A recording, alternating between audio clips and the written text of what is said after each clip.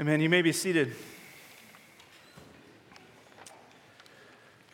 Well, if you weren't here last week, we started to go back to our series through the book of Exodus. And if we remember from last summer, fall, and who doesn't remember what happened last summer and fall? We had just finished teaching through the giving of the law and the case laws, the implication of the Ten Commandments. The people of God have just been delivered from Egypt and are now at Mount Sinai, where God is giving the law to the people of Moses, to the people through Moses. And last week, Pastor Nate kind of set the stage talking about the covenants. And for the next few chapters now, God is going to be giving Moses instructions for how to build the tabernacle. And he gets kind of into the nitty-gritty of measurements and certain materials that are to be used and not to be used. And in this tabernacle that's being built, this sanctuary, is the very home of God. And in our few verses we have before us this morning from Exodus, not Exodus, I don't think that's in the Bible, but Exodus 25, 1 through 9, is going to be kind of the preamble to some of the nitty-gritty instructions. And so that's what we're going to read together. If you have a Bible, feel free to open it to Exodus 25. We're going to do verses 1 through 9. It's also in the bulletin before you. But hear now the word of the Lord.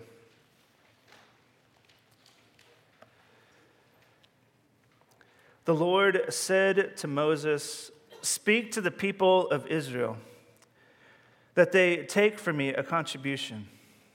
From every man whose heart moves him, you shall receive contribution for me. And this is the contribution that you shall receive from them: gold, silver, and bronze, blue and purple and scarlet yarns, and fine twined linen, goat's hair, tanned ram skins, goat skins, acacia wood, oil for the lamps, spices for the anointing oil, and for the fragrant incense, onyx stones, and stones for the setting of the ephod and for the breastplate. And let them make me a sanctuary that I may dwell in their midst, exactly as I show you concerning the pattern of the tabernacle and all of its furniture, so you shall make it." The grass withers and the flower fades, but the word of our Lord will stand forever. Amen. Pray with me.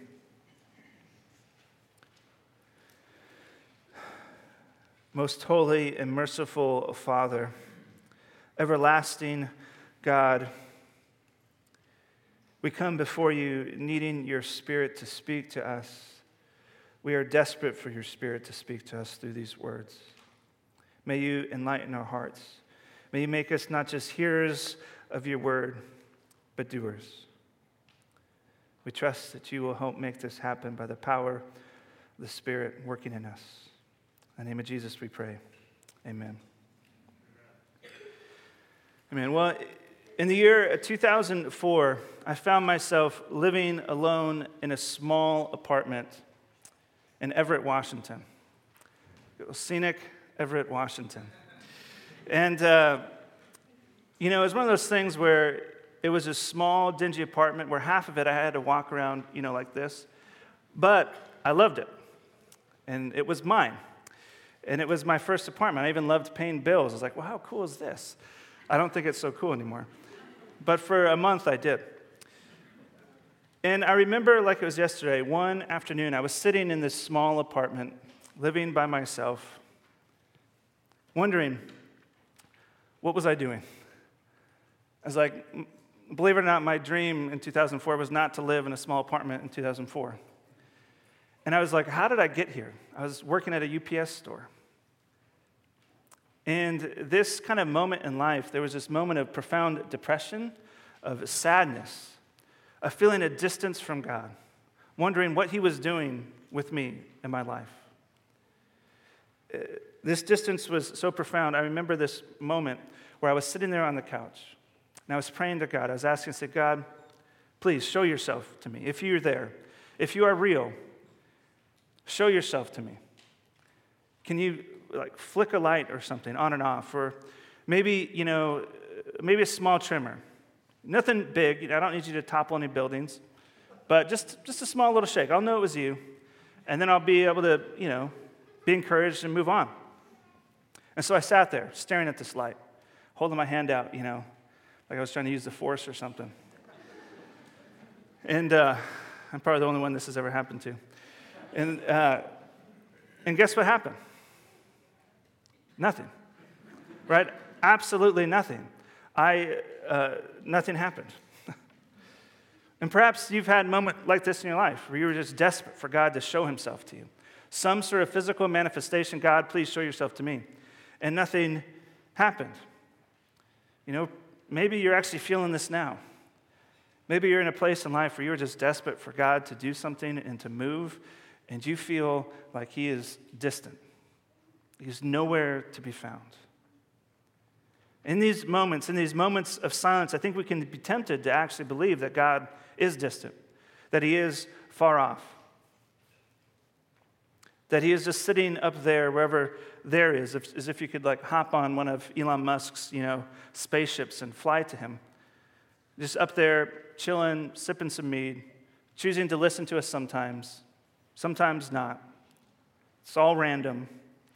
And this, I think, causes us to live lives as if God actually isn't near us.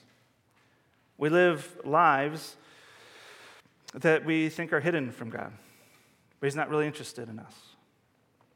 And I think here in Exodus, we actually have an amazing challenge to this. And it's this: that what if God is not so far off, even in his silence? That what if God is actually near to us?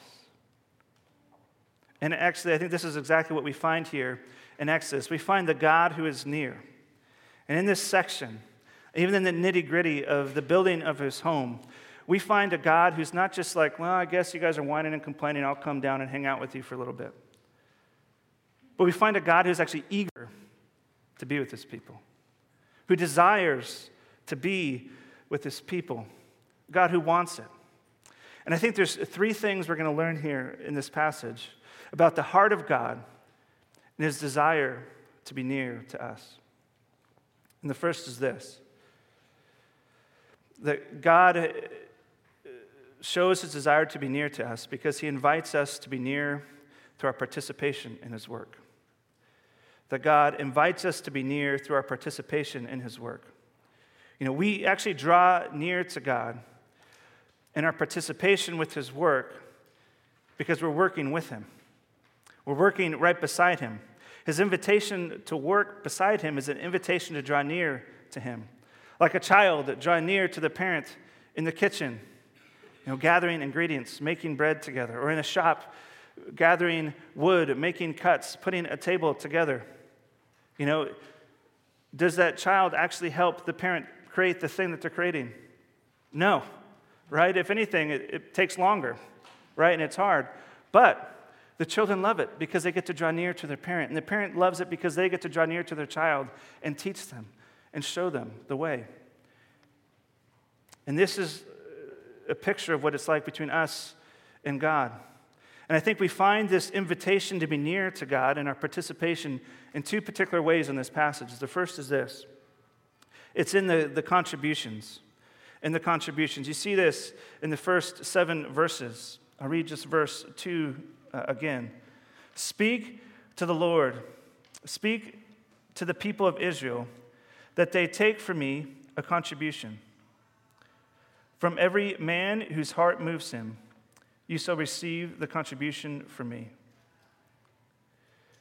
The unique thing about this contribution is that God doesn't command the people to give it. He actually says, listen, if you're led to give from your heart, then give. It seems like it's an optional thing. It isn't written in the book of law for them, but it's an above and beyond gift of the heart. I think with this, we might be tempted to think, well, phew, I only have to give this kind of above and beyond gift if I feel like it. So if I feel like I want something else, or I want to use the resources that God's given me to do something else with them, to save them up, to invest them, I can do what I want with them. But the thing is, the idea of the heart in the ancient world was not just speaking of mere feelings. I think it's easy for us to think about our heart in terms of feeling. Like we might say, I just wasn't feeling it today. We're talking about really our heart's desires. But in the ancient world, when they spoke of the heart, they're talking about the seat of the will. So the heart actually truly exposes who someone is. For instance, when Jesus says, where your money is, there your heart will be also, he's actually asking, what drives you as a person? Is it money? Is money sitting at the seat of your will? And so here God is saying to his people, listen, do you really want my presence among you? Do you really want me to draw near to you? Well, then show me. And God invites his people into his work through their contributions, through their giving of their things. What's amazing is actually later in Exodus, we actually find out that the people actually did show God. And that they gave so much that Moses and the leaders had to tell the people to stop giving so much. Now, it's easy to think that, that maybe they're just giving away old, used things. But what kind of stuff does it say that they give? It says they gave their most prized possessions. In verse 3, and the list goes on, and this is the contribution that you shall receive from them: gold, silver, bronze, blue, and purple, scarlet, yarns, and so forth. These things that are listed are not easy to come by. Gold, silver, bronze, you have to work to get these resources. That's what makes them so valuable, right? That's what makes them valuable even in our own day. And so God is not asking for their days old used bread. He's asking for their best. He's asking for their most prized possessions that they would have come with them from Egypt, treasures that would have helped them rebuild when they eventually made it to the promised land, treasures that would have helped them set their lives up.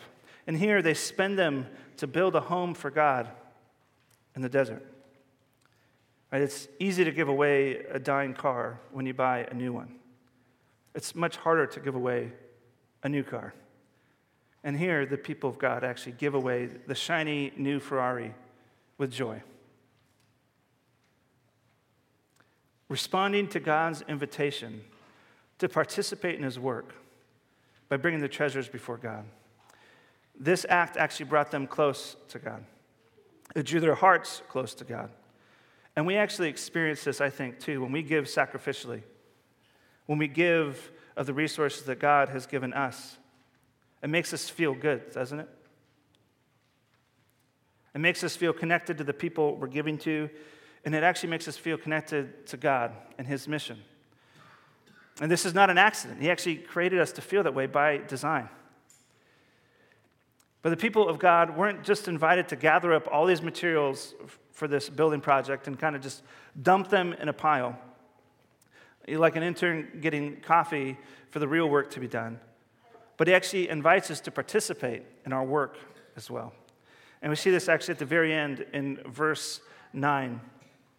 He says, exactly as I show you concerning the pattern of the tabernacle and all of its furniture, so you shall make it. So you shall make it. God can build, right? He created this entire world. I think he did actually a pretty good job. Pretty good job. I have a few complaints, but it's pretty good, right? So God he's clearly a skilled, craftsman. But again, he draws near to us like a father to a child by inviting us to participate, by giving us the material list, by giving us the blueprints, and then inviting us to do the actual work of the building. And some of this, gets into more detail later on as we learn about the various craftsmen that come and use their gifts to build the temple, the stoneworkers, the carpenters, the seamstresses, all using their talents to come and work alongside the great architect because they love him and he loves them. So what we learn here, first, in God's desire to be near to his people, is that he wants us to work beside him. He wants us to be active participants in his work. Through our participation in the work of God, God draws near to us. And this is actually his invitation. This is his initiation. He's the one that came up with this plan. And even for us, he's invited us into his work through this project that is the church, so that you would be involved. He gave us this thing that is the church to get his people involved in his work, to grow his kingdom. Using your time, using your treasures, using your talents. And sometimes when we feel the distance of God, when we feel that coldness creeping in, it could be that at least a part of our problem is that our participation is lacking. That our participation is lacking. Because God has also invited you into his work. And are you, as Christ Church, responding the way the people responded to this in Exodus? Are we giving so much of our time and energy and talents and treasures that the leaders of the church are actually like, no, stop. And the truth is, there's actually some of you that are like that, where you give so much of your time, your treasures, your talents, everything that you have, you just give and you pour out. But if we're honest, there's some of us that don't. There's times when I don't.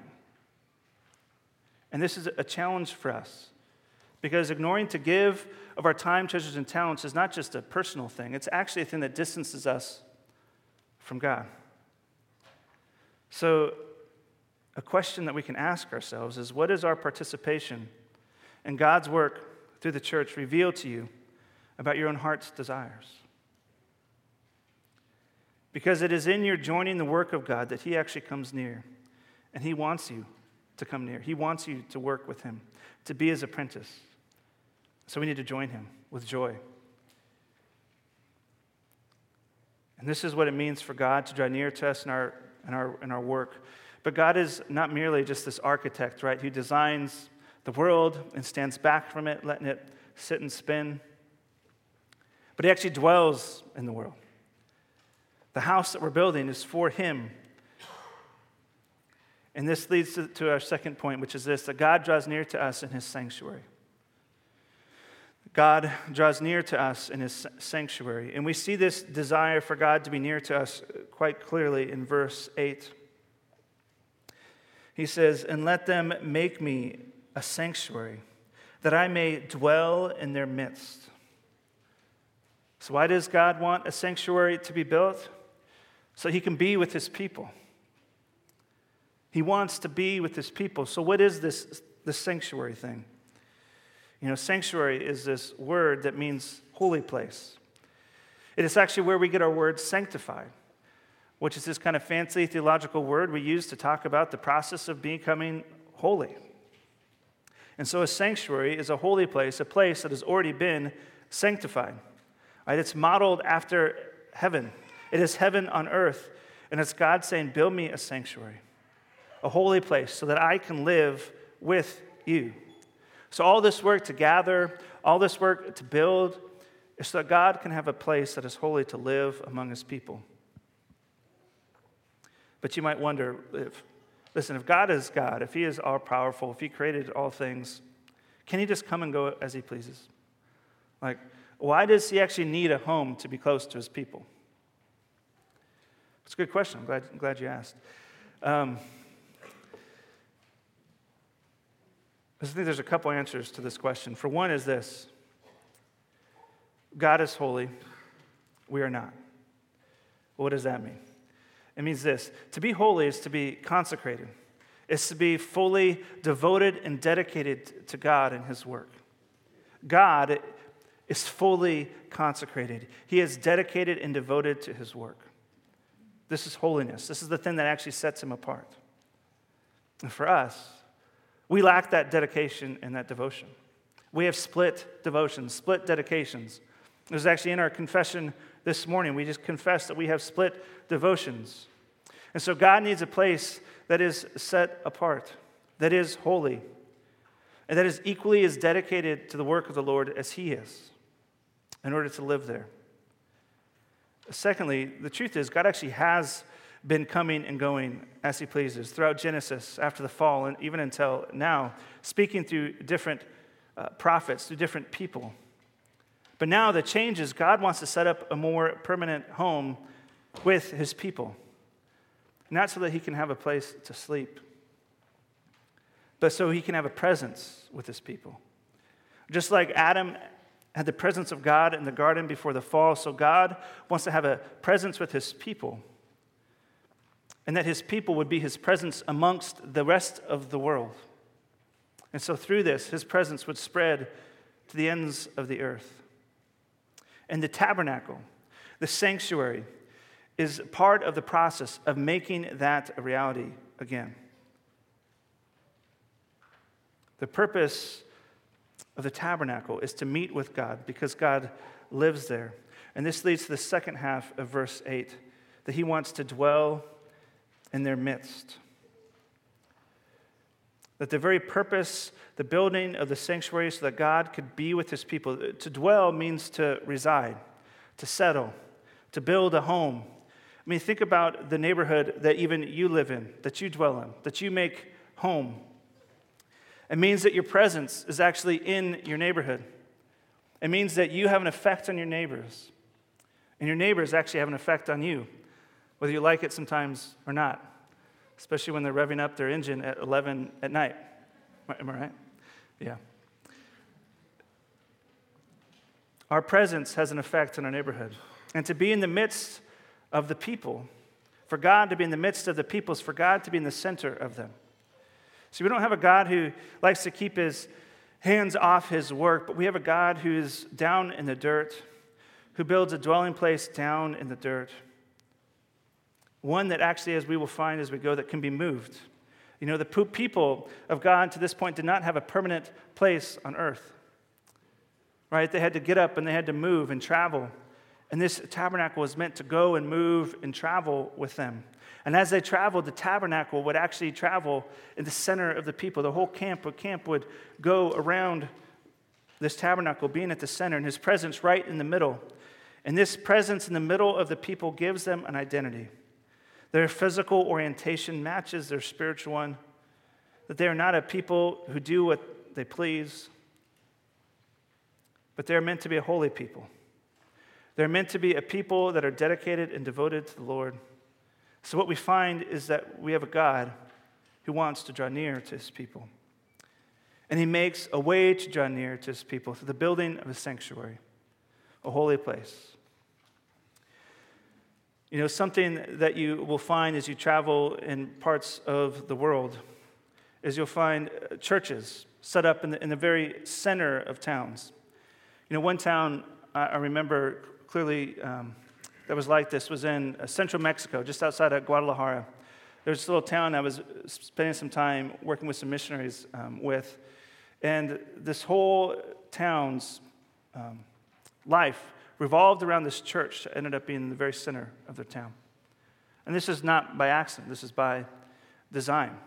You know, so much so that, you know, one event I remember that would happen there is that in the evening, communities, families would all come and gather around there. The older people would kind of sit around the outside of this kind of square, and the kids would be in the middle, and the girls would be in the inside in this circle, kind of walking this direction. And the guys would be on the outside walking the opposite direction. And it's kind of this courting ritual that they would do. So you kind of see somebody once, say, hey, and you kind of walk around, and you see them again, and you're like, hey, can I walk with you? And you walk together maybe one round, while all the grandparents and parents are like this, you know. And then you got to go back to walk in your other direction. It's kind of this way, but it was just one of the ways that culturally this whole community was centered around the church. And the same is true for the Israelites, and the same is true for us.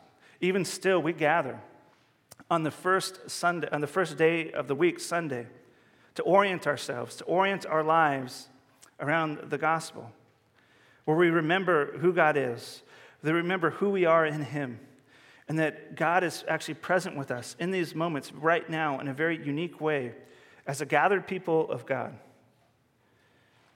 God draws near to us in this place. So how does he draw near to us now if we don't have a tabernacle anymore? And the answer is through Jesus. And this is our last, third and final point, is that God makes a way to be near in Jesus. That God makes a way to be near to him in Jesus.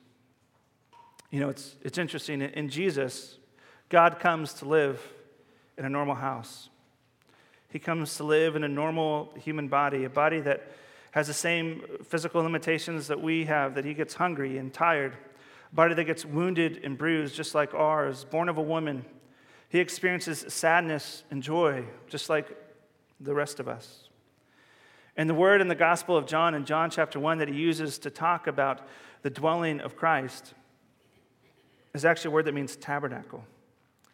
That when Jesus came down to the earth, he actually dwelled with us, he tabernacled among us. Jesus, the very presence of God among his people. Jesus, God in the flesh, finding a way to be near his people. And the amazing thing is that he not only draws near to us, but he actually makes a way for us to draw near to him. And we actually desperately need this from him. We need God to be the one that pursues us, because a challenge for us that we've already mentioned is that we actually have split devotions and dedications in our lives. We are wholly devoted to God in some moments, and then in other moments we aren't. Right? We bounce in a world between love and hate, between peace and anger, contentment and lust. We have mixed loves. And these mixed loves actually pull us away from God. And so we desperately need Jesus to come, to pursue us, and to make a way to be near to God, the Holy One. And Jesus accomplishes this amazing task through his work on the cross. In 2 Corinthians 5:21, Paul says it like this. He says, "For our sake, he made him to be sin who knew no sin, so that in him we might become the righteousness of God." In his death and resurrection, Jesus takes our sin, our unholiness, our unconsecratedness upon himself so we can have his holiness. And having his holiness allows the Spirit of God to now be inside of us. The same Spirit that dwelled in the tabernacle now dwells in you. This is actually pretty wild stuff.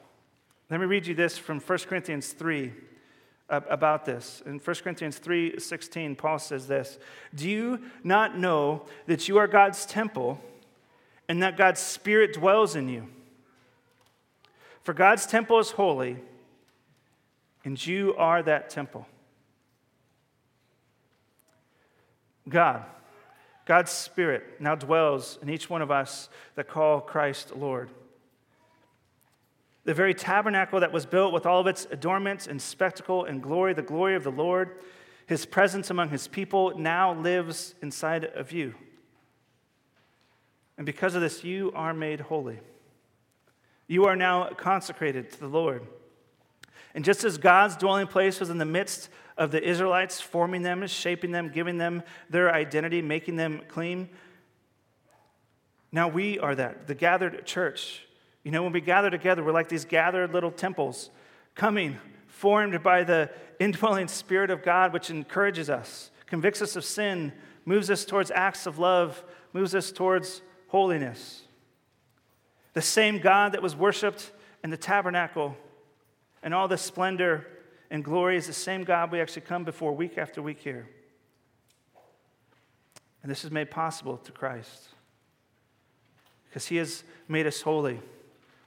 And because the same Spirit of God that was in the tabernacle lives inside of us. What this means is that God is very near. He is inside of us.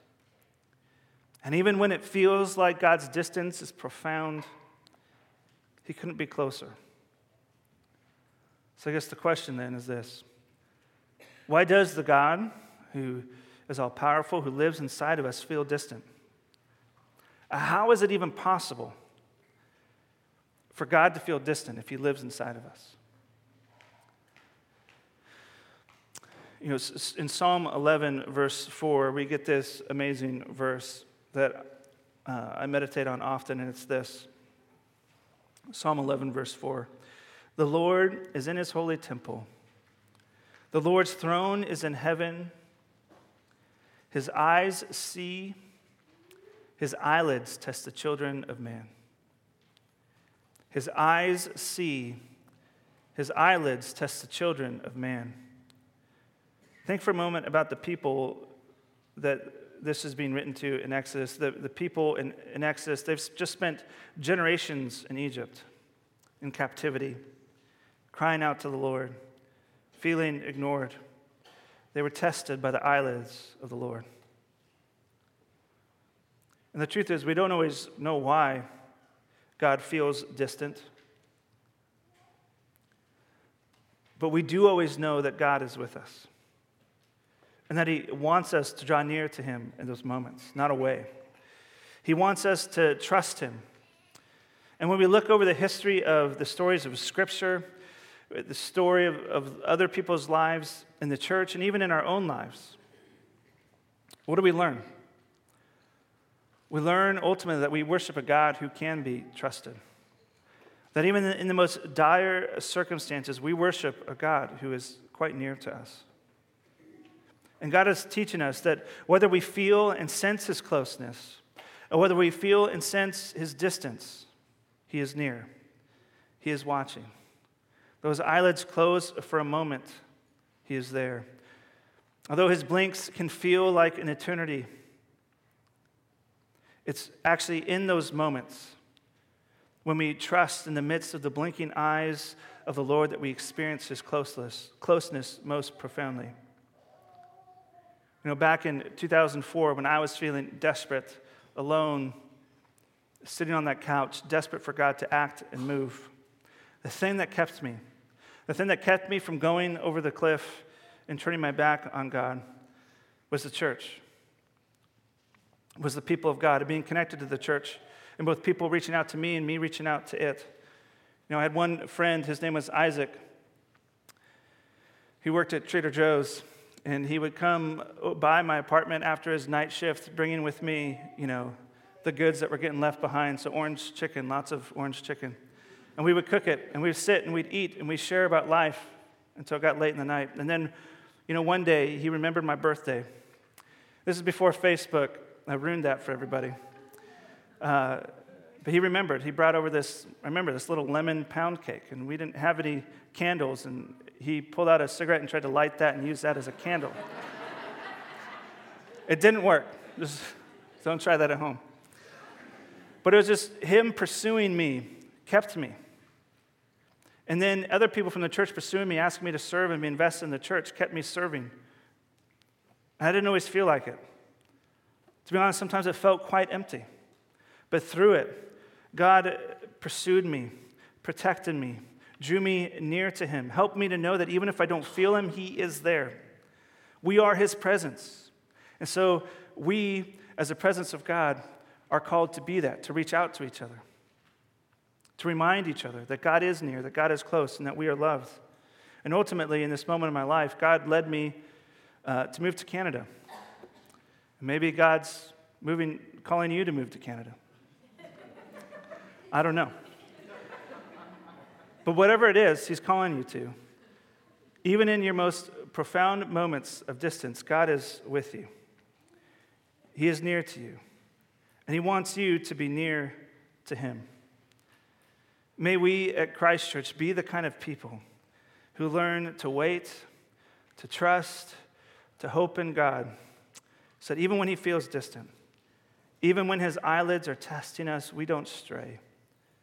But we grow even closer to him in our work and in our worship. Pray with me.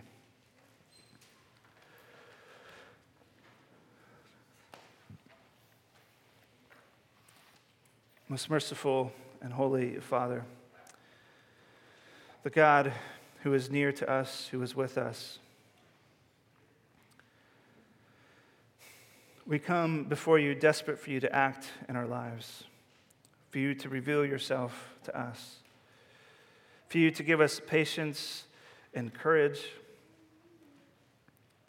for you to strengthen us and help us to trust and hope and believe that you are there. And even when it feels cold, help us to know your presence. May we abide in you, and may you abide in us. We pray this in your holy name. Amen.